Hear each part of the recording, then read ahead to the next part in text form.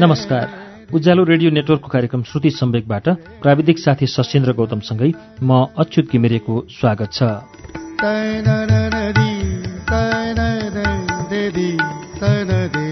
श्रुति सम्वेकको मंगलबारको श्रृंखलामा हामी मोहन मैनालीको नियात्रा मान्ठा डराएको जुग सुन्दै आएका छौं। गएको साता हामीले मान्ठा डराएको जुगको 9औं श्रृंखला वाचन सुन्यौं। 9औं श्रृंखलामा पुग्दा कोटबाडा पुगेका छौं हामी। यो त्यति बेलाको नियात्रा व्याख्या भइरहेको छ जति बेला 2060 साल थियो। 2060 जेठ 13 गते कोटबाडा कालीकोटको कथा लेखक मोहन मैनालीले लेखिरहनु भएको छ। त्यो क्रममा अब अगाडि कसरी बढ्छ आज सुनौ पृष्ठ 195बाट।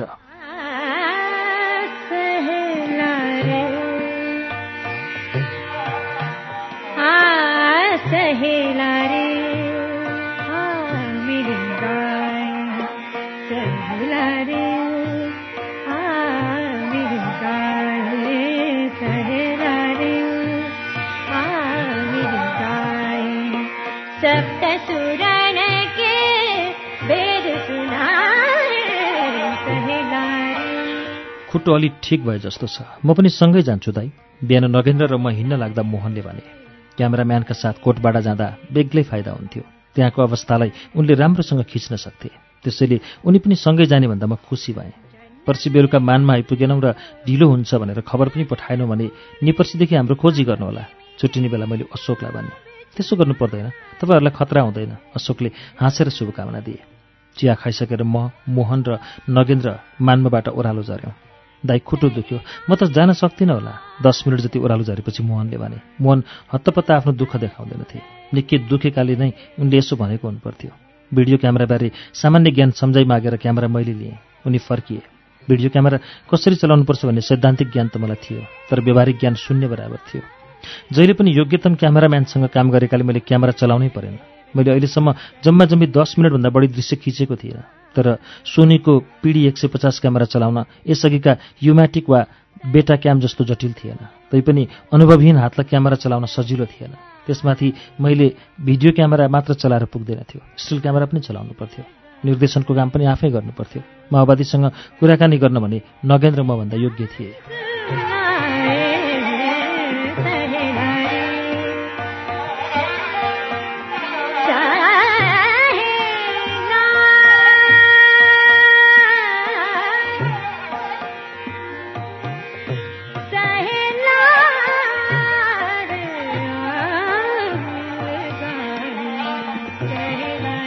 जेठ महिना भए पनि कालीकोटमा अहिलेसम्म गतिलो पानी परेको थिएन। सुक्खाले सबै कुरा सुकाएको थियो। यस्तै बेला कसैले सल्लाहको जंगलमा आगो लगाइदिएछ। मूल आगो निभिसकेको भए पनि धेरै ठाउँमा धुवाइरहेको थियो। सल्लाहकारीको बाटोमा कतै आगो छल्दै, कतै तल कर्णालीबाट बालुवा बोकेर उकालो आएका भेडाको बथानलाई बाटो छोड्दै हामी ओह्रालो झरिरह्यौँ। पूर्वी पहाडतिर भए यति बेला बारीमा मकै दोहोरो गोडिसकेका हुन्थे, तर यहाँका बारी बाँझै थिए। बाटामा हामीले फाटोफुटो मात्र मानिस हिँडेको भेट्यौँ। बारीमा पनि मानिस देखिँदैनथे। मान्मबाट हिँडेको 1.5 घण्टामा हामी रेङ्गिलको पुल आइपुग्यौँ। हामी कोटबाट जान लागेको भन्दा पुलवारीको गाउँका केही मानिसले पत्याएनन्। जान देलान् र उनीहरू सबैले भने। उनीहरूले त्यसो भन्दा पनि हामी हतोत्साही भएनौँ, किनभने कर्णालीको पुलमा फाटाफुट्टा मानिस ओहोरदोहोर गरिरहेका थिए। हामीलाई अलिअलि डर देखाउने कुरा चाहिँ रेङ्गिलको पुल थियो। त्यसलाई पुल भन्न मिल्दैन थियो। तल र माथि 2-2वटा फलामे लट्ठा टाँगिएका थिए। तलको लट्ठामाथि बाँसका भाटा ओछ्याइएका थिए। बीचबीचका भाटा फुस्किसकेका थिए। लट्ठा खुकुलिएर पुलले नदीको पानी छुन आँटेको थियो। मान्छेहरू बडो डराएर पुल तर्दै थिए। 2057 मङ्सिर 14 गते दिउँसोसम्म रेङ्गिल घाटमा गज्जबको फलामे झोलुङ्गे पुल थियो।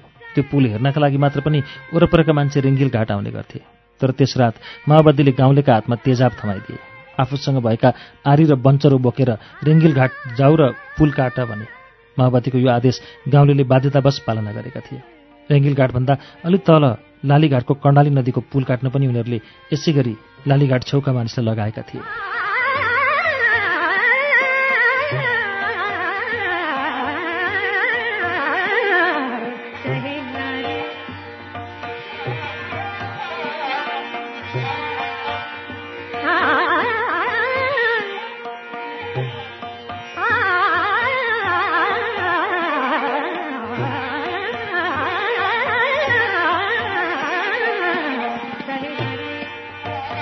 युद्धले मानिसलाई कति सताएको छ भन्ने कुरा यस पुलले देखाएको थियो। त्यसैले अप्ठ्यारो पुल तर्दै गरेको दृश्य मैले भिडियो र स्टिल दुवै क्यामेराले खिचेँ। अरूले तरेको खिच्दै खतरनाक लाग्ने पुल आफैले तर्ने बेला आएको थियो। पुल नजिक पुग्दा कर्णाली नदीमा बाढी आएको प्रश्न देखियो। कर्णाली नदीको उत्पत्ति तिब्बतको कैलाश पर्वत वरपर भएको हो। पानी नपरे पनि जेठको घामले तिब्बत र नेपालका हिमालका हिउँ पगालेकाले नदीमा बाढी आएको थियो। नगेन्द्र अगाडि लागेर पुल तरे। मैले आफूले पुल तरेको दृश्य आफैले खिच्ने निधो गरेँ। भिडियो क्यामेराको लेन्सलाई सकेसम्म वाइड बनाएँ। यसो गर्दा खिचेको दृश्य प्रष्टसँग देख्न सकिन्थ्यो। क्यामेराको फित्ताले क्यामेरालाई घाँटीमा झुन्ड्याएर उँधो फर्काइदिए। क्यामेरा तयार पारेपछि पुल तर्न थाले। जति अगाडि गयो उति डर लाग्दो। पानी भएको ठाउँमाथि नपुगुन्जेल त उस्तो डर लागेको थिएन। पानीको ठिक्क माथि पुगेपछि धेरै कुराले तर्सायो। नदीको छालको आवाज बडो कर्कश भएको थियो। हिउँ पग्लेर आएको हुनाले तलबाट असाध्यै चिसो हावा आएको थियो। जति अगाडि गयो पुल उति तल झुन्डिएको थियो। पानी नजिक पुगेको थियो। बीचबीचका भाटा खसिसकेकाले पुलको भुइँतिर नहेरेका खण्डमा खुट्टा चिर्न सक्थ्यो। हेरौँ भने रिङ्गटा लागेर पुल माथितिर बगे जस्तो लाग्थ्यो। यस्तो पुल मैले 2038 सालमा ताप्लेजुङको हान्द्रुङमा तमोर नदीमा पनि तरेको थिएँ। तर त्यो नदी कर्णालीभन्दा कता हो कता सानो थियो, कता हो कता कम खतरनाक थियो।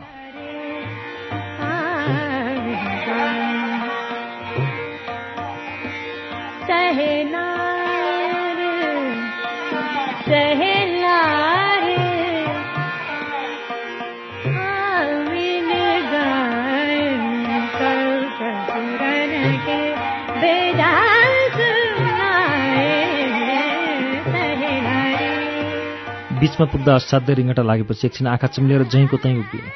तर यस्तो खतरनाक पुल तर्न जति बढी समय लगाए उति खतरा हुन्थ्यो। पुल कुनै पनि बेला चुडिन सक्थ्यो। पुल लत्रेर पानी छोएपछि त्यसलाई गडगडाउँदो छालले बगाउन सक्थ्यो। त्यसैले एकछिनमा आँखा खोलेर सकेसम्म चाँडो अघि बढे, जसोतसो पुल पार गरे। यस्तो पुल तर्न पाउनु पनि यहाँका मानिसका लागि अहो भाग्य बनेको थियो। केही हप्ता अगाडिसम्म रेङ्गेलघाटबाट मान्छे वारपार गर्न सक्दैनथे। माओवादीका नेता बाबुराम भट्टराईले कालीकोटको सदरमुकाम मानमा खाडा चक्रमा गर्ने भाषण सुनाउन मानिस ओसार्नु पर्ने भएकाले माओवादीलाई यहाँ पुल नभई भएन। त्यसपछि उनीहरूले तिनै स्थानीय बासिन्दालाई अस्थायी पुल बनाउन लगाए, जसलाई उनीहरूले 2057 सालमा फलामे पक्की पुल काट्न लगाएका थिए। यसरी बनेको पुलले हामीलाई धेरै राहत दियो। तर हामी तरेको एक हप्तापछि भने त्यो पुललाई कर्णालीको भेलले बगायो र मान्छेको दुःख फेरि जस्ताको तस्तै भयो।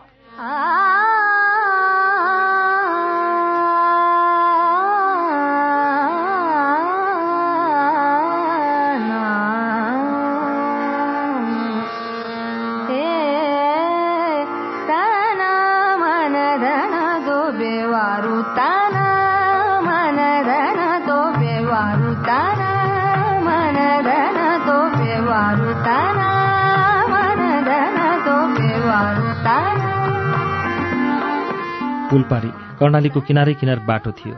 कालीकोट र मुगुको पश्चिमी भेग, बाजुराको पूर्वी भेग र हुम्लाको दक्षिणी भेगका मानिस यो बाटो तलमाथि गर्थे। सामान्य अवस्थामा भए यो बाटोमा दोहोरीलत बटुवा हिँड्ने गर्थे। तर अहिले अक्कल झुकल मात्र मानिस हिँड्थे। हामीले बाटो छेउको एउटा पसलमा खाना बनाउन लगायौँ। त्यहाँभन्दा माथि गाउँमा खाना खान नपाइने टुङ्गो थिएन। त्यसमाथि बिहान खाजा नखाएको र यहाँसम्म ठाउँ ठाउँमा खिच्दै हिँडेकाले हामीलाई अलि बढी भोक लागेको थियो। बिहान 11 बजे खाना पाकुन्जेल पर्खँदै गर्दा माओवादीका एकजना सुराकी हामी भए ठाउँ आए। को हो, कहाँ जान लागेको, किन जान लागेको, कसका अनुमतिले जान लागेको आदि इत्यादि सोध्न सकिने जति सबै कुरा सोधिसकेपछि उनले हामीलाई आदेश दिए, पार्टीबाट खबर नआइन्जेल यहाँबाट कतै नहिँड्नु। 12 बजे खाना पाक्यो, खाइ पनि सक्यौँ, तैपनि पार्टीको खबर आएन। खाना खाएको 1 घण्टासम्म पर्खँदा पनि खबर नआएपछि हामी खोला किनारको मूल बाटो छोडेर सेरी जिउलातिर लाग्यो।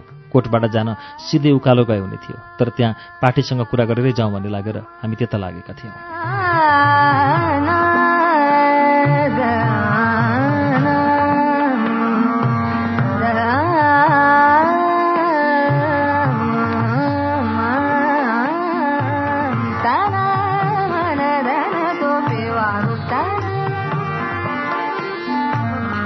हामी अलिक मासतिर पुगेपछि 2 जना 20-22 वर्षका केटाहरू माथिबाट तल झरे। उनीहरू माओवादी थिए। हामीलाई केरकार गर्न थाले। हामीले सबै कुरा बताएपछि हामी जरुरी कामले जन्त जानुपर्ने भयो। हामी नआइपुगुन्जेल पार्टी अफिसमा बस्नु भनेर उनीहरू हिँडे। उनीहरू पक्कै पनि हामीसँग कुरा गर्न तल झरेको हुनुपर्थ्यो, तर उनीहरूको आदेश अवज्ञा गरे बापत हामीलाई पार्टी अफिसमा पर्खिबस्ने सजाय दिन खोजेका होलान् जस्तो लाग्यो।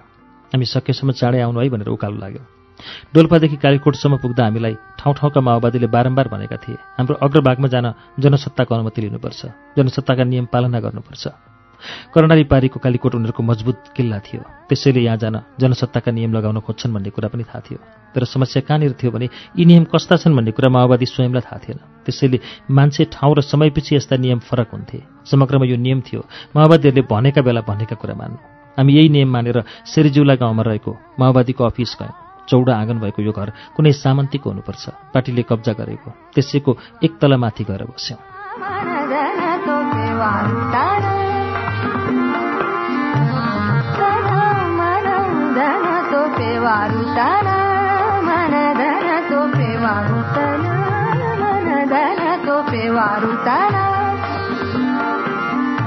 हामी त्यहाँ पुगेपछि एकजना दुईजना गरी मानिस आए। सबैभन्दा पहिले आइपुग्ने मान्छे भक्तबहादुर गिरी थिए। उनले भने यहाँका मानिसलाई माओवादी बन्ने बाटो हो यो। त्यता नगए तिमीहरू बाँच्दैनौ भनेर सरकारले धकेलेको हो। माओवादी सम्बन्धी शिक्षा दिने सरकार हो। उनले यहाँ भएको सरकारी दमनको श्रृङ्खला सुनाए। सरकारले यहाँको ढुङ्गा माटोलाई पनि माओवादी ठान्यो। राजकोटबाट त्यही वर्ष बछैँसरी आएका तिलबहादुर विकको घरलाई माओवादी ठानेर डढाइदियो। जोखे तिरुवाकी जानलाई सरकारले नै मार्यो। गम्बे लोहर वनमा घाँस काटेर फर्कँदै थिइन्। भर्खर जन्मेको छोरो भोकायो होला भनेर हतार हतार घर जाँदै थिइन्। गोली हानेर मारे। गिरी ठट्याउलो पारामा कुरा गर्न सिपालु थिए। त्यसैले उनलाई माओवादीको पार्टी अफिसमा माओवादीकै आलोचना गर्न पनि छुट थियो। उनले भने युद्धविराम भनेर के गर्ने? बाख्रा पाल्यो, बेच्ने उपाय छैन। माओवादीले मानमा खाडा चक्र लगेर बेच्न दिँदैन। युद्धविराम भङ्ग भयो भने त यहाँ बस्न सकिँदैन। म त जान्छु दिल्ली कमाइ खान। अलि पहिलेदेखि भएको सरकारी दमनको एउटा घटना पनि उनले सुनाए। रकुको हाइस्कुलका हेडसरले बीएससी पढेको ठानेर एकजना अनपढ मान्छे उठाएर ल्याएछन्।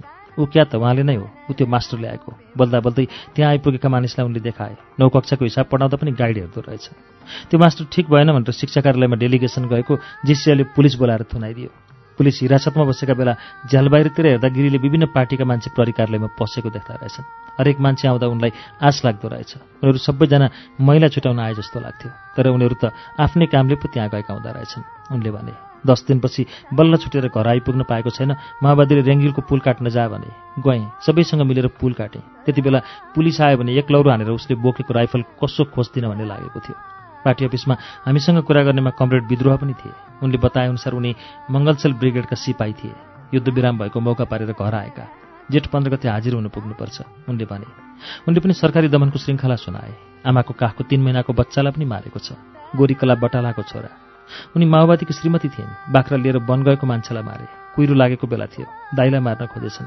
बहिनी झस्केर पछि सरेर फुत्किछन्। दाइ चाहिँलाई मारेर कर्णालीमा फाले। उनीसँग हामीले लामो कुराकानी गऱ्यौँ। त्यसबेला हामीलाई माओवादीले पार्टी अफिसमा एक किसिमले थुनेर राखेको पनि फाइदै भयो जस्तो लाग्यो।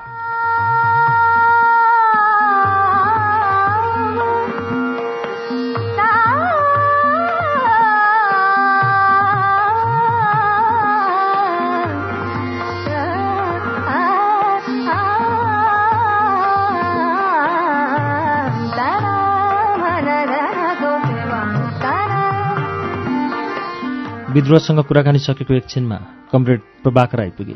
उनी गाउँ जनसरकार प्रमुख थिए। उनीसँग घरबाट लखेटिएका मानिसलाई घर फर्काउने, रेङ्गिल पुल र हुलाक आदि बारे कुरा गऱ्यौँ। यहाँबाट गएका मानिसहरूसँग हाम्रो पूर्वाग्रह छैन, आउन् बसुन् उनले भने। तर सबै मानिस आउन् र बसुन् भन्ने उनको चाहना पक्कै थिएन। हामी कुराकानी गरिरहेको घरमा धनी यहाँ आएर आफ्नो घरमा बस्यो भने त उनीहरूको पार्टीकै उठीबास हुन्थ्यो। पार्टीसँग सल्लाह गरून् उनले भने। यो भनेको चाहिँ पार्टीका नाममा माओवादीका मान्छेका हरेक हुकुम चुपचाप मानुन् भनेको।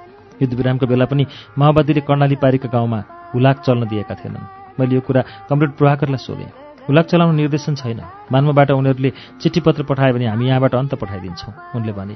रेङ्गिलको पुल नि? पुल नभएर गाउँलाई साह्रै अप्ठ्यारो परेको रहेछ। मैले सोधेँ। पुल बनाउन दिने निर्देशन छैन, पार्टीको निर्णय छैन उनले भने।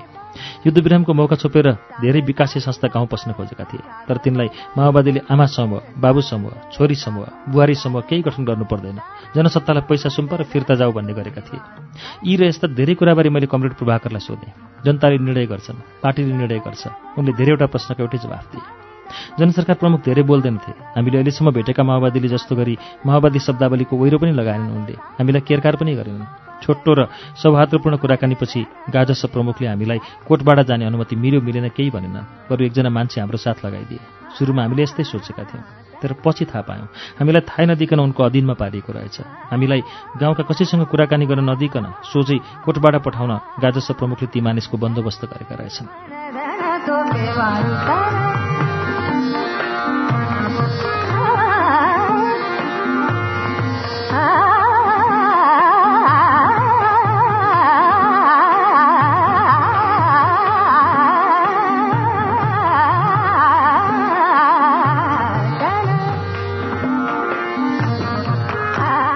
हाम्रा साथ लगाइदिएका मानिसको घर चेरीजिउला थियो। उनी माओवादी सेना र पार्टी कतै पनि थिएनन्। परेको बेला माओवादीको काम गर्न रहेछन्। अछामको मङ्गलसेन आक्रमण गर्ने हुलमा उनी पनि गएका रहेछन्। आक्रमणपछि कम्प्युटर जस्ता सरकारी अफिसका सामान बोकेर कालीकोट फर्केका रहेछन्। ती मानिस हाम्रो साथ नलगाइदिएका भए पनि हामीसँग त्यहाँका मान्छेले खुलेर कुरा नगर्ने रहेछन्। त्यसमाथि कसैसँग कुरा गर्ने समय पनि थिएन हामीसँग। शेरीज्यूलाई छोड्दा 3 बजिसकेको थियो। त्यसैले ती मान्छे साथ लगाइदिएर हामीलाई केही फरक परेन, बरु सजिलै भयो। उनले बाटो देखाइदिए। हामीसँग हिँडेको 5 मिनटपछि नै हाम्रो ट्राइपोड बोक्न सघाइदिए। माओवादीको स्वीकृतिका लागि दिनभर जस्तो पर्खेर शेरीज्यूलाबाट हिँड्दा हामीलाई थप केरकार सहनु पर्दैन जस्तो लागेको थियो। तर चाँडै नै हाम्रो त्यो भ्रम टुट्यो। हामीले 45 मिनट जतिको अलिअलि उकालो बाटो पार गरेका थियौँ। हाम्रो बाटोभन्दा केही तल 200 मिटर परबाट हामीलाई कसैले आत्तिएझैँ गरेर हकार्यो। को कहाँ जान लागेको? हिमसडक बाग गाउँ पस्दा मानिस जसरी आत्तिएर कराउँछन् उसको आवाज त्यसरी नै आत्तिएको थियो। त्यहाँ एउटा घरको आँगनमा 15-20 जना मानिस उभिरहेका थिए। म त्यतै आएर बनाउला, हाम्रो हेरालु यसो भनेर ओह्रालो लागे। हामीले त्यहीँ पर्खिराख्नुपर्ने भयो। उनी गए। उनले ती मानिससँग 10-15 मिनट कुराकानी गरे। त्यही बाटो जाँदै गर्नु, म एकछिनमा आउँछु, उनले ठुलो स्वरले कराएर हामीलाई भने। हामी 2 जना अघि लाग्यौँ। 15 मिनट जति हिँडेका थियौँ। 2टी महिला भेटिए। हामी चुप लागेर उनीहरू भए ठाउँभन्दा अगाडि जान लागेका थियौँ। पिठ्यौँमा बच्चा बोकेकी महिलाले च्याठिएर एकै सासमा सोधिन्, को कहाँ जान लागेको? कसले अनुमति दियो? युद्धविराम गर्दा माओवादीले राजा ज्ञानेन्द्रले नियुक्त गरेको सरकारसँग आचार संहितामा हस्ताक्षर गरेका थिए। त्यसमा निरस्त्र नेपालीलाई नेपालका जुनसुकै ठाउँमा पनि निर्धक्कसँग हिँड्नमा रोक नलगाउने भनिएको थियो। सेना ब्यारेकभन्दा 5 किलोमिटर टाढा गए भने माओवादीहरू आचार संहिता मिच्यो भनेर कोकोहोलो मचाउने गर्थे। गाउँ जाने निरस्त्र मानिसलाई भने कसले अनुमति दियो भने सोध्थे। उनको चित्त बुझे मात्र गाउँ जान दिन्थे। हामीले आफ्ना बारेमा बतायौँ। त्यसपछि उनी गाली गर्न थालिन्। पत्रकारहरू निरङ्कुश, हत्यारो, तानाशाही ज्ञानेका मतियार हुन्। उनले माओवादीका कुरा नलेखेको भनेर पत्रकारलाई साह्रै क्षुद्र गाली गरेपछि मैले पनि अलिक कठोर हुनु पर्यो। 2 थरीको चपेटामा परेका निर्दोष मानिसका परिवारको कस्तो अवस्था छ भन्ने कुरा तिमीहरूले बुझेका छौ। हामी पत्रकारले देखेका छौँ र ती मानिसको कुरा हामीले बाहिर ल्याएका छौँ। त्यो कुरा तिमीहरूलाई थाहा छ? मैले अलिक कड्किएर भने। तर म जति नै कड्किए पनि सबैभन्दा नरम माओवादी जति कडा हुन सक्दिनथे। त्यसपछि तिनी नरम भइन् र भनिन्, उकालो हिँड्दा हाम्रा पसिना जति चुहिए त्योभन्दा बढी आँसु चुहिएको छ भन्ने कुरा कसले देखिदियोस्? यति बेला भने उनी मान्छे जस्तै नरम भइन्। आँसुलाई हाँसोमा र दुःखलाई सुखमा बदल्न मद्दत गर्नुहोला। यतिको नरम भएर बोल्नेको कुरा सुन्न हामीलाई कुनै आपत्ति थिएन। उनले कति वर्ष लगाएर घोकेका, अर्थ थाहा नभएका शब्दावली राखेर धेरै बेर अर्थी दिइन् र छुट्टिने बेलामा भनिन्, धान बाक्लै रोप्नु होला।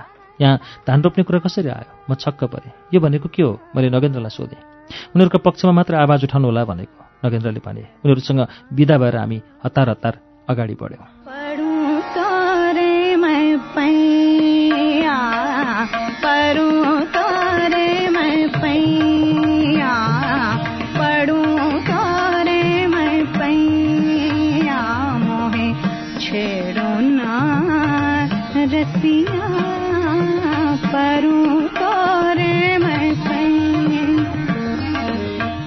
हामीले गाउँ र खेत पार गर्न लागेका थियौँ। बाँझो कतै मात्र बुट्यान भएको पाखा सुरु भएको थियो।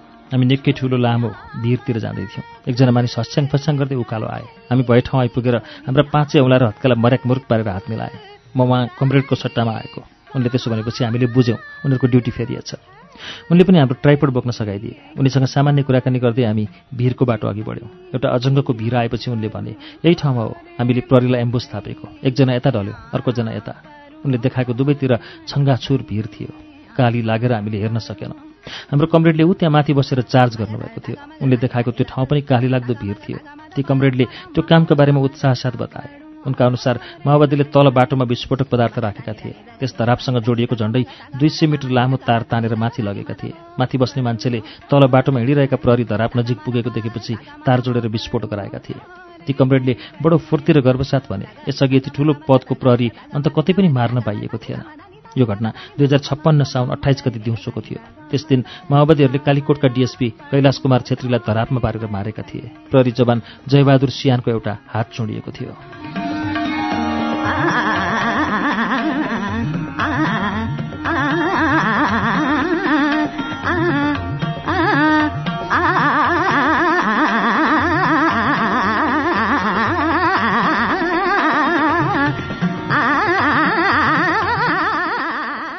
हाम्रा कानले सातो जाने खालका कुरा सुन्नु परेको थियो।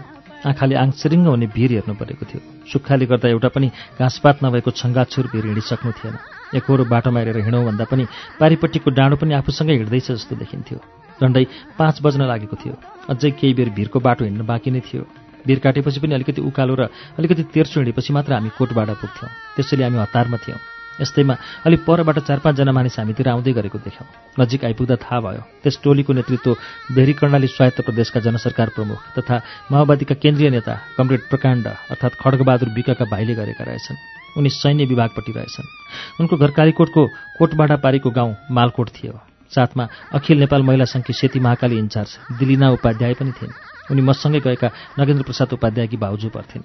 वीरको बाटो कति बेला काटिसकौँ जस्तो भएका बेला उनले केरकार सुरु गरे। उनी हुर्मत लिने भाषा र हावभावमा एकपछि अर्को कुरा सोध्थे। म जवाफ दिन्थेँ। उनमा मेरो जवाफको प्रतिक्रिया देखिँदैन थियो, अनुहारमा पनि देखिँदैन थियो, बोलीमा पनि सुनिँदैन थियो।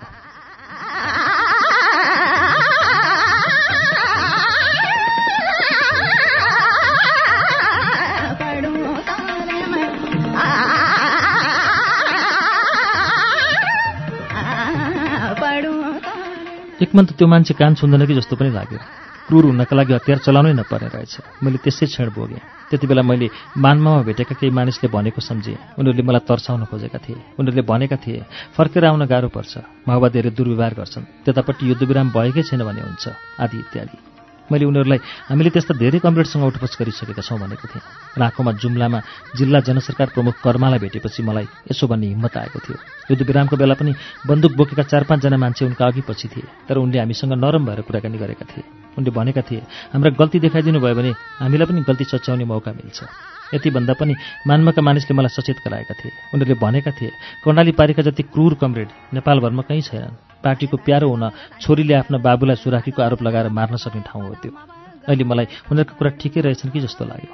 वीरमा बाटो त ठुलै थियो, 2 जना मान्छे ओहोरदोहोर गर्न पुग्ने। मलाई केरकार गर्दा ती कामरेड बाटोको डिलतिर उभिएका थिए, मलाई भित्तापट्टि पारेका थिए।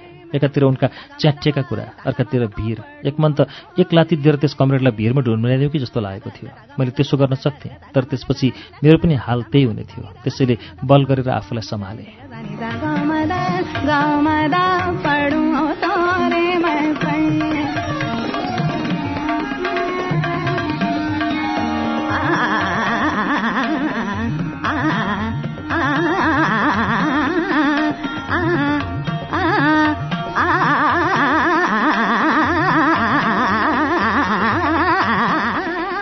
आधा घण्टाको केरकारपछि ती कामरेडले आदेश दिए कोटबाडाको मूल गाउँ चाहिँ जान पाउँदैनौ। त्यसो भए हामी किन जानु त, यहीँबाट फर्कन्छौँ नि। मैले अलिकति घुर्की लगाएँ। एयरपोर्ट जानु, मान्छे मारेको ठाउँ हेर्नु, त्यति भनेर उनले हामीसँग आएका कामरेडलाई तानेर अलि उता लागे। एकैछिन साउती गरेर उनलाई फर्काइदिए। उनीहरूको टोली ओह्रालो लाग्यो। कोटबाडामा कोही मान्छे खुलेर बोल्ने अवस्थामा थिएनन् भने अन्दाज हामीले गरिसकेका थियौँ। तर पनि कोटबाडा गाउँ पुग्न पाए केही न केही कुरा थाहा हुने थियो, मान्छेको अनुहार व्यवहार आदिबाट। तर त्यो अवसर पाइएन। तैपनि एयरपोर्टसम्म पुग्न पाइने भयो। कमसेकम पोहोर साल असारमा भेटेका जोगीमाराका 15 परिवारका 17 जना मानिस मारिएको ठाउँसम्म त म पुग्ने भएँ। मैले यसरी चित्त बुझाएँ। यस्तै आशाले हामीले अँधेरी खोलाको भिर र त्यसपछिको उकालो काट्यौँ र कोटबाडा गाउँको उल्लो छेउ पुग्यौँ। अलिअलि मात्र पिरालोमा बाक्लै बस्ती भएको कोटबाडा गाउँ देखियो। त्यसको सिरानमा रहेको विमानस्थललाई थाम्नका लागि जोगीमारा समेतका मजदुरले लगाएको तल्लोपट्टिको अग्लो पर्खाल पनि देखियो।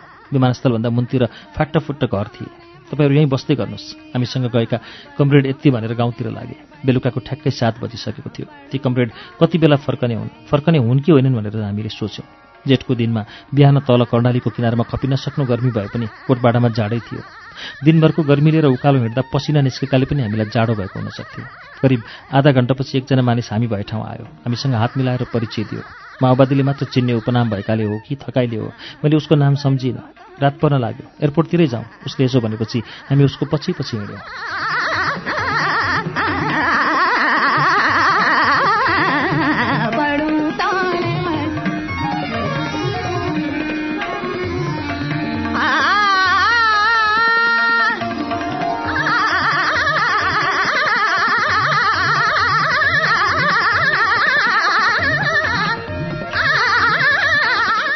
मैले उसलाई कोटबाडाका एकजना मानिसबारे सोधेँ। मानबहादुर विष्टलाई चिन्नुहुन्छ? उनी कोटबाडाकै मान्छे हुन्, एयरपोर्टमा काम गर्थे। एक दिन मजदुरहरूले काम गरेका बेला हेलिकप्टर उडेर आयो। त्यति बेला मानबहादुर पनि काम गर्दै थिए। हेलिकप्टरले खसाएको बम ढुङ्गामा लागेर त्यसको चोइटाले नाकमा लाग्यो भनेका थिए अरे उनले। मेरो कुरा सुनेर ती कमरेड हिँड्न रोकिए। पछाडि फर्केर मेरा मुखमा हेरेर सोधे, कसरी थाहा पाउनुभयो? मैले जवाफ दिएँ, त्यो मान्छेसँग काम गरेर 2058 साल माघमा घर फर्केका जोगीमाराका मजदुरलाई पोहोर असारमा उनकै घरमा भेटेको थिएँ। उनले भनेका थिए, मै त हो नि मानबहादुर विष्ट, उनले भने। आफ्ना बारे ती थाहा पाउने मान्छे भेट्दा उनी दङ्ग भए। त्यसमाथि म उनीसँगै काम गरेका र कोटबाडामा मारिएका जोगीमाराका मजदुरका घर पुगेको मान्छे भएकाले पनि उनी खुसी भएका हुँदा हुन्। म पनि विकट अवस्थामा आफूले थाहा पाएको एकजना मान्छे भेटेकाले अलिक ढुक्क भएँ। गाउँलेहरूसँग कुराकानी गर्नुपर्ने थियो। उनीहरूलाई भेट्न सकिएला नि? मैले सोधेँ। म सकेसम्म कोसिस गर्छु, तर पार्टीलाई सोध्नुपर्छ। उनले हामीसँग राम्रो व्यवहार गरेका थिए। उपनामभन्दा बाहेक अरू कुरा गर्दा उनले पनि एउटा माओवादी शब्दावली मिसाएका थिएनन्। उनमा दम्ब र क्रूरता केही पनि थिएन। अरूलाई होच्याउनुपर्छ भन्ने कुण्ठा पनि थिएन। हामीलाई तेर्सो बाटो हिँडाएर विमानस्थलको पर्खालसँग झन्डै झन्डै जोडिएको घरको भुइँतलाको एउटा कोठामा पुर्याएपछि यहीँ बस्नुहोला भनेर उनी हिँडे। उनका भागमा परेको ड्युटी सकिएछ भन्ने ठाने मैले। धुलो उड्न लागेको, गोबरले लिपेको त्यो कोठा ठूलो थियो। त्यसले घरको 2/3 भाग ढाकेको थियो। भुइँमाथि प्लास्टिक ओछ्याइएको थियो। त्यसमाथि मैलो डस्ना, त्यसमाथि तन्ना थिएन। छेउमा एउटा पातलो सिरक पनि थियो। सुत्ने ठाउँ त राम्रै रहेछ, खाना चाहिँ त्यत्तिकै होला। एउटा चक्लेट खाउँला सुताउँला, मैले नगेन्द्रलाई भने। अरू त त्यस्तै हो, पानी चाहिँ खान पाए हुन्थ्यो, नगेन्द्रले भने। तर पानी खोज्ने ठाउँ थिएन। त्यस घरमा अरू मान्छेको चालचुलै थिएन। त्यहाँबाट अरू घर धेरै टाढा थिए। फेरि नचिनेका मान्छे हामीलाई उनीहरूले पानी देलान् भन्ने आश पनि थिएन। 8:30 बजीतिर सुत्ने तर्खर गर्न लागेका थियौँ। कसैले ढोका ढकढकायो। हाम्रो लागि ओछ्यानमै खानेकुरा ल्याइदिएको रहेछ। थालमा 4वटा रोटी थिए, एउटा मगमा मोही थियो, अचारका लागि नुन खोर्सानी थियो, नुन खोर्सानी पिँधेको सिलौटै उठाएर ल्याइदिएको थियो। 1 लोटा चिसो पानी पनि साथमा थियो। भोक लागेका बेला रोटो र नुन खोर्सानी असाध्यै स्वादिलो भयो। सबैभन्दा मिठो चाहिँ जेठको धुपको मोही थियो। बिचराहरूले कहाँबाट बन्दोबस्त गरेका होला। खाइसकेर भाँडा यहीँ राखिदिनु होला। हामीलाई खाना ल्याइदिने 2 जना केटा खाना राख्ने बित्तिकै यति भनेर फर्केका थिए। उनीहरूले भने जस्तै गरेर हामीले थाल मग र सिलौटो छेउ लगाएर राखिदियौँ। त्यसपछि सुत्ने काम मात्रै बाँकी थियो। मानमादेखि कोटबाडासम्मको 7.5 कोस हिँड्दा निकै पसिना बगेको थियो। धोएको लुगा निचोरे चाहिँ जेठको घामले शरीरबाट पानी निचोरेर शरीर थकित बनाएको थियो। पाइलै पिच्छी जस्तो रिस उठ्दा कुरा सोधेर माओवादीले दिमाग पनि थकाएकै थिए। तैपनि रातको 12 बजीसम्म पनि निन्द्रा आएन।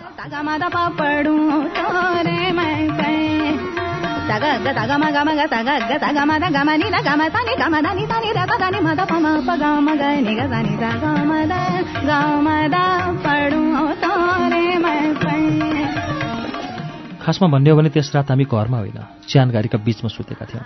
हामी सुतेको ठाउँभन्दा केही मासतिर 2 जना मानिसको च्यान थियो। 10 मिटर जति पूर्व दक्षिणको खोल्सीमा 10-11 जना जति मानिस गाडिएका थिए।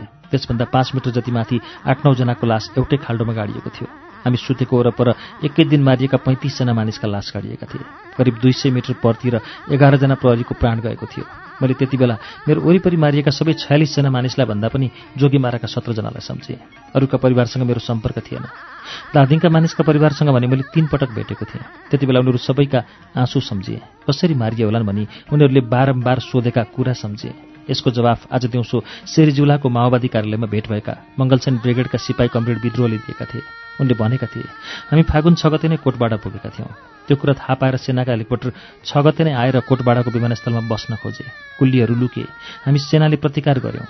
विमानस्थलमा काठ ठड्यायौँ। हेलिकप्टर त्यहाँ बस्न सकेन। बमको सेल खसायो र गयो। सेनाको हेलिकप्टर 7 गते फेरि आयो हवाई गस्तीमा, तर बस्न नसकेर फर्कियो। हामी त्यहाँबाट हिँडिसकेका थियौँ। 11 गते फेरि हेलिकप्टर आयो। हामीसँग सम्पर्क छुटेकी प्लाटुनकी 1 जना बहिनी कोटबाडामा हुनुहुँदो रहेछ। उहाँले हवाई गस्ती गरिरहेको हेलिकप्टरतिर ताकेर गोली हान्नुभयो। त्यसपछि हाम्रो सम्पर्कमा आउनुभयो।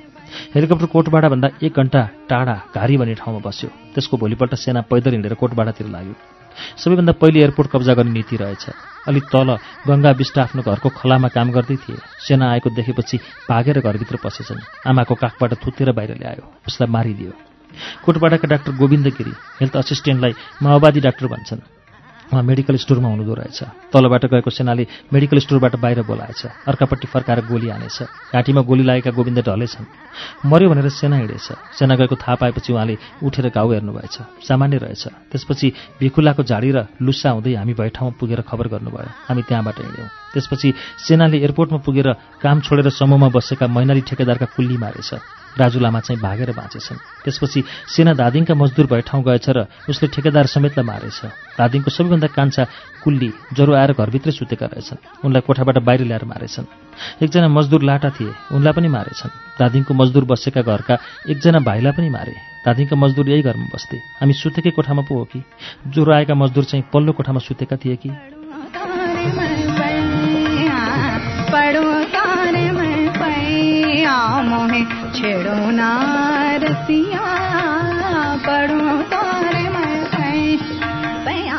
मान्छे मारिसकेपछि सेनाले गाउँलेलाई लास काट्न आदेश दिएर गयो। अघिल्लो टोली हिँडिसकेपछि सेनाको मद्दती टोली आयो, जसमा ठेकेदार कुमारका भाइ पनि रहेछन्। उनले आफ्ना दाजु कहाँ बस्छन् भनेर सोधेछन्। मरिहाल्यो नि, लास त्यही हो, एकजना गाउँलेले भनेपछि उनी रोएछन्। हिँड्ने बेला उनलाई गाउँलेलाई बोलाएर 500 रुपियाँ दिएर भनेछन्, मेरो दाइको लास छुट्टै गाडी दिनुहोला। कुमारको लास छुट्टै गाडिएको थियो। उनको लास हामी सुतेको ठाउँभन्दा मास्तिर विमानस्थलको पर्खालको पुच्छारमा गाडिएको थियो, जुन पर्खाल उनी आफैले ठड्याउन लगाएका थिए। त्यसको भोलिपल्ट सेना फेरि फर्केर कोटबाट आयो। गाउँलेलाई लास झिक्न लगायो र जीवनमा जहिले पनि कुलो, बाटो, विमानस्थल बनाउने हतियार मात्र बोकेका मान्छे मार्ने हतियार, कहिले पनि नबोकेका मजदुरका लास छेउ हतियार राखेर फोटो खिच्यो। पहिला सेना आउँदा भागेका माओवादी त्यसको भोलिपल्ट कोटबाट आए। गाउँलेलाई फेरि लास निकाल्न लगाए। जीवनभर राजनीति नगरेका मजदुरका लासलाई कम्युनिस्ट झण्डाले बेरेर फोटो खिचे। सेनाले कोटबाडामा मारिएका मानिसलाई मरणोपरान्त आतंककारी बनायो। माओवादीले मरणोपरान्त क्रान्तिकारी बनायो।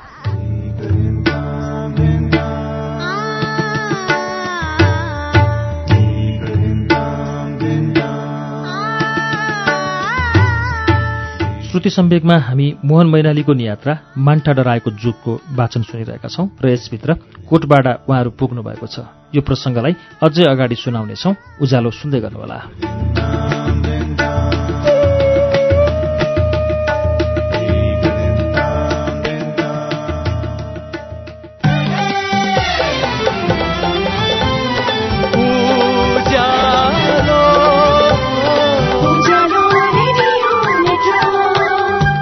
सीधा कुरा, प्रश्न विचार, उज्यालो रेडियो नेटवर्क।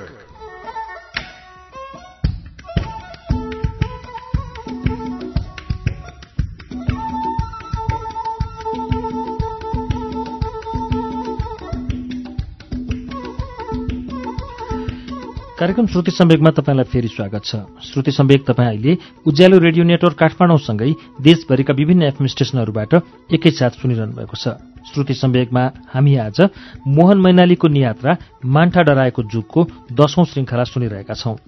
यति बेला उहाँहरू कोटबाडा पुग्नु भएको छ। कोटबाडामा अब के हुन्छ, वारी जंगबहादुर पारी जंगबहादुर शीर्षकको यो अध्याय सुनौ।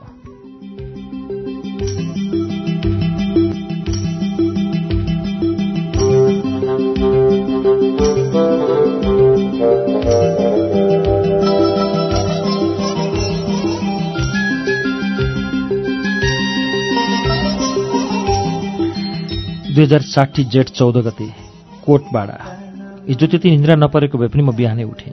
भिडियो क्यामेरा निकालेँ। घरको आँगनबाट कोटबाडाको माथिल्लो बस्ती, भैँसी, महिलाले पानी ल्याएको आदि दृश्य खिचे। मानिसको चहल पहल त्यति नहुनाले खिच्नुपर्ने धेरै कुरा थिएन। यत्तिकैमा एकजना माओवादी आइपुगे। पार्टीको अनुमति नलिकन खिच्न नहुने थियो। साँच्चैकै नरम भएर भने, खिचेको होइन, क्यामेरा चेक गरेको। मैले उनलाई ढाँट्न खोजेँ। उनले पत्याए जस्तो त लागेन, तर केही भनेनन्। उनले इच्छा हुँदा नहुँदै पनि आफूभन्दा माथिको माओवादीले जारी गरेको आदेश मसम्म पुर्याए जस्तो लाग्यो। उनको हाउभाव र बोल्ने तरिका देखेर उनले मलाई यसो भने जस्तो लाग्यो, अहिलेसम्म खिचिहालिस्, अब पनि खिचिस् भने तर म दुवैजनालाई अप्ठ्यारो पर्छ। उनले क्यामेरा हेर्न मन गरे जस्तो लाग्यो। मैले भ्यू फाइन्डरबाट हेर्न दिएँ र पारिपट्टिको गाउँमा फोकस गरेर बिस्तारै जुम इन गरिदिएँ। ओहो, त्यति टाढाको चिज पनि नजिकै जस्तो पो देखिँदो रहेछ। पारी सेनाले गस्ती गरेको पनि देखिने रहेछ। उनका लागि क्यामेरा दृश्य खिच्नभन्दा सेनाको चियो गर्न बढी उपयोगी थियो। क्यामेरा र ट्राइपड दुवै बन्द गरेर हामी माओवादीलाई पर्खेर बस्यौं। बिहान 8 बजीतिर एक हुल माओवादी आए। यसपटक उनीहरूले नीति फेरेछन्। आफू नरम भएर बोले। हामीले गरेको कामबारे राम्रो मात्र भने। अचम्म लाग्यो, तर एकैछिनमा कुरा बुझियो। यसपालि गाली गर्न र क्रूरता पोख्न गाउँलेलाई अघि सारेका रहेछन्। एकैछिनमा कोटबाडा गाउँका 8-10 जना मानिस आइपुगे। यतिका समयसम्म तिमी पत्रकारहरू कहाँ थियौ? नेपालका मानवाधिकारवादीहरू कहाँ गएका थिए? एकजना अद्वैंशले भन्यो। अर्कोले जसरी आयो त्यसरी नै जाओ, यहाँ कोही पनि आउनु पर्दैन भन्यो। बाँकीले उसको होमा हो मिलाए। एक मन त उनीहरूसँग बोल्नु बेकार छ जस्तो लागेको थियो। तैपनि मैले उनीहरूलाई सोधेँ, मैले काम गर्ने ठाउँ काठमाडौँबाट यहाँ आइपुग्न कति हिँड्नुपर्छ थाहा छ? जतिसुकै टाढा होस्, हामीलाई के मतलब? भिडबाट कसैले भन्यो। यति टाढादेखि सेना र माओवादी छिचोलेर आउन गाह्रो छ। युद्धविराम नभएको भए अहिले पनि आउन गाह्रो थियो। पुल काटेकाले पारीका मान्छे वारी आउन सक्दैनथे भन्ने कुरा मैले बताइराख्नुपर्ने होइन। मैले भने, पुल त बैरी गाउँ आउन जान र निहत्था जन समुदायको हत्या गर्न नपाउन् भनेर पो काटेको त। अर्को एकजनाले भन्यो, पुल काट्दा बैरी रोकिने भए उनीहरू यहाँ कसरी आइपुगे त? माओवादीहरू चाहिँ अलि नरमै भएको देखेर मैले हिम्मत गरेर खरो कुरा गरेँ। हामीसँग फुर्सद छैन यस्ता कुरा सुन्ने, काममा जानु छ। यसो भनेर एकजना उठेर हिँडेपछि अरू पनि अनुशासित सिपाही जस्तै उसको पछि लागे। यस्ता मान्छेसँग धेरै समय बिताउनु नपरेकोमा मलाई पनि खुसी नै लाग्यो। यस घरकी आमाले तपाईँहरूलाई धेरै कुरा भन्न सक्नुहुन्थ्यो, तर उहाँ अहिले माइत जानुभएको छ, एकजना माओवादीले भने। उनीहरूले भनेको ठिकै पनि हुन सक्थ्यो। हिजो बेलुकादेखि नै यस घरमा मान्छेको चालचुल थिएन। बिहान एउटी 25-26 वर्षकी महिलाले धाराबाट गाग्रामा पानी ल्याएर घरभित्र लगेकोसम्म देखेको थिएँ। उनले पानी बोकेर आएको मैले खिचेको पनि थिएँ। घरमा को हुनुहुन्छ भनेर मैले कुराकानी गर्न खोज्दा उनी नबोली हिँडेकी थिइन्।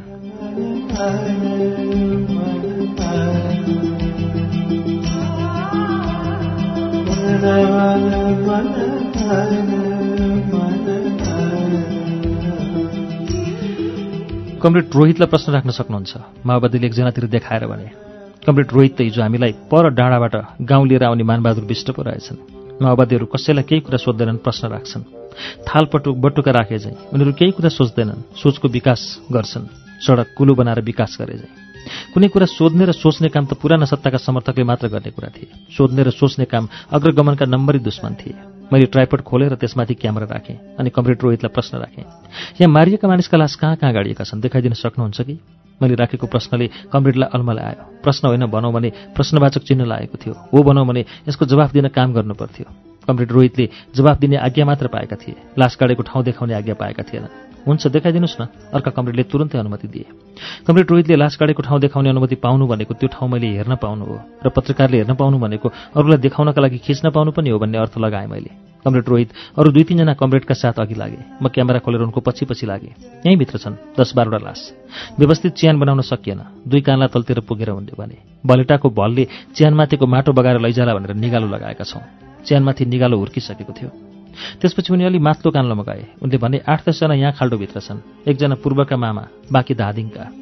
उनीहरूको चियान खोल्छीमा नपरेकाले त्यसमाथि निगालो रोप्नु परेको थिएन। अलि माथि एयरपोर्टको पर्खालको फेदमा पुगेर उनले भने, घरपति केटा टेकबहादुरलाई त्यता राखेको छ, कुमार दाइलाई चाहिँ यता। चियान देखाइसकेपछि फेरि बास बसेको घरमा गयौँ, जहाँ माओवादीका अरू नेता पनि बसेका थिए। हामीलाई यति कुरा भए पुगेको थियो, तर प्रश्न किन नराखेको भनेर न्यू खोज्लान् भनेर मैले कमरेड रोहितलाई सेना कसरी आएर कसरी मान्छे मारे भनेर प्रश्न राखेँ। कमरेड रोहित उत्तर दिन थालेपछि मैले मनमा नै उनको खुबीको तारिफ गरेँ। यी मान्छेले हिजो हामीसँग कुरा गर्दा एउटा पनि माओवादी शब्दावली मुखबाट निकालेका थिएनन्। आज कमरेडहरूको बीचमा बसेर बोल्दा एकपछि अर्को गरी माओवादी शब्दावलीको लहर निकाले। हरेकचोटि सेना भन्नु अघि रक्तपिपासु भन्न छुट्याएनन्। हरेकचोटि माओवादी भन्नु अघि गौरवशाली पार्टी भन्न बिर्सेनन्। मारिएका मजदुरहरूबारे जतिचोटि कुरा गरे महान सर्वहारा भनिरहे। धर्मप्रचारक, एनजिओका जागिरी तथा कार्यकर्ता र माओवादीमा एउटा समानता छ। यी तीनै थरी सामान्य मानिसले नबुझ्ने, सायद आफैले पनि नबुझ्ने शब्दमाथि शब्द थुपारेर अरूलाई आफ्नो मतमा ढाल्न कोसिस गर्छन्। आफूभन्दा भिन्न धर्म, आफू बाहेकको एनजिओ वा भिन्न विचार र कार्यशैली भएको जुनसुकै सङ्गठन, अर्को सेना र भिन्न मत भएको पार्टीप्रति यिनीहरू घोर असहिष्णु हुन्छन्। तिनमाथि यिनले घमासान युद्ध छिड्छन्। यिनका कुरा सुन्दा कान टट्याउँछ। यिनले बोलेको सुन्दा कता कता लाज लाग्छ। नजान्ने मान्छेले गरेको अभिनय हेर्दा आफैलाई लाज लागेको जस्तो।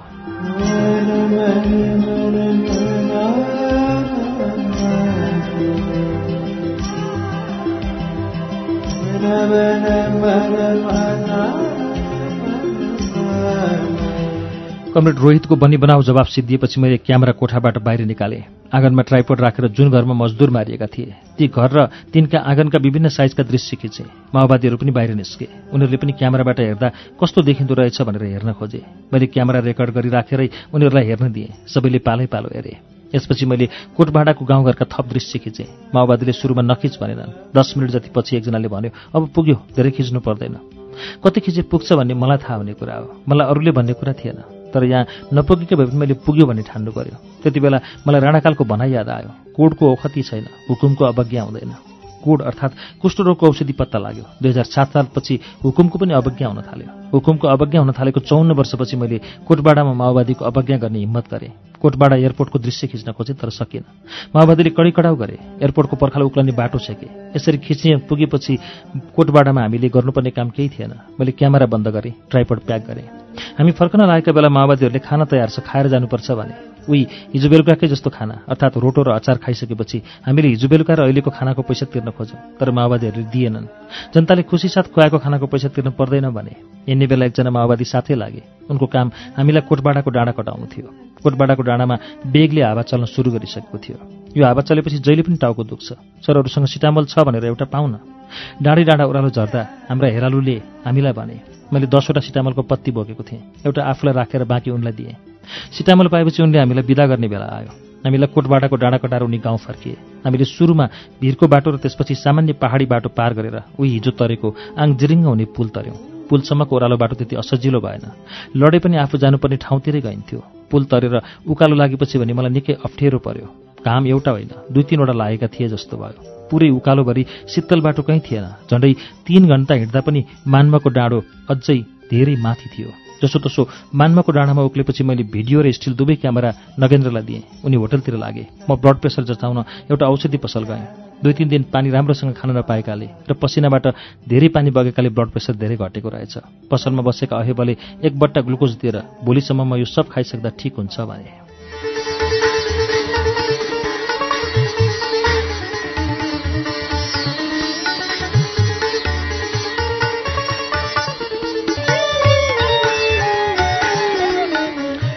श्रुति सम्बगमा हामीले आज कालीकोटको मान्माको यो अध्याय पूरा गर्न सकेनौँ। 217 पृष्ठमा ल्याएर समयले हामीलाई रोक्यो। मोहन मैनालीको नियात्रा मान्टा डराएको जुगको 10औं श्रृङ्खला अब आजलाई यति नै। अर्को साता यसैको वाचन 11औं श्रृङ्खलामा हामी सुनाउनेछौँ। तबसम्मका लागि प्राविधिक साथी सशिन्द्र गौतम र म अच्युत घिमिरे बिदा चाहन्छौँ। नमस्कार, शुभरात्रि।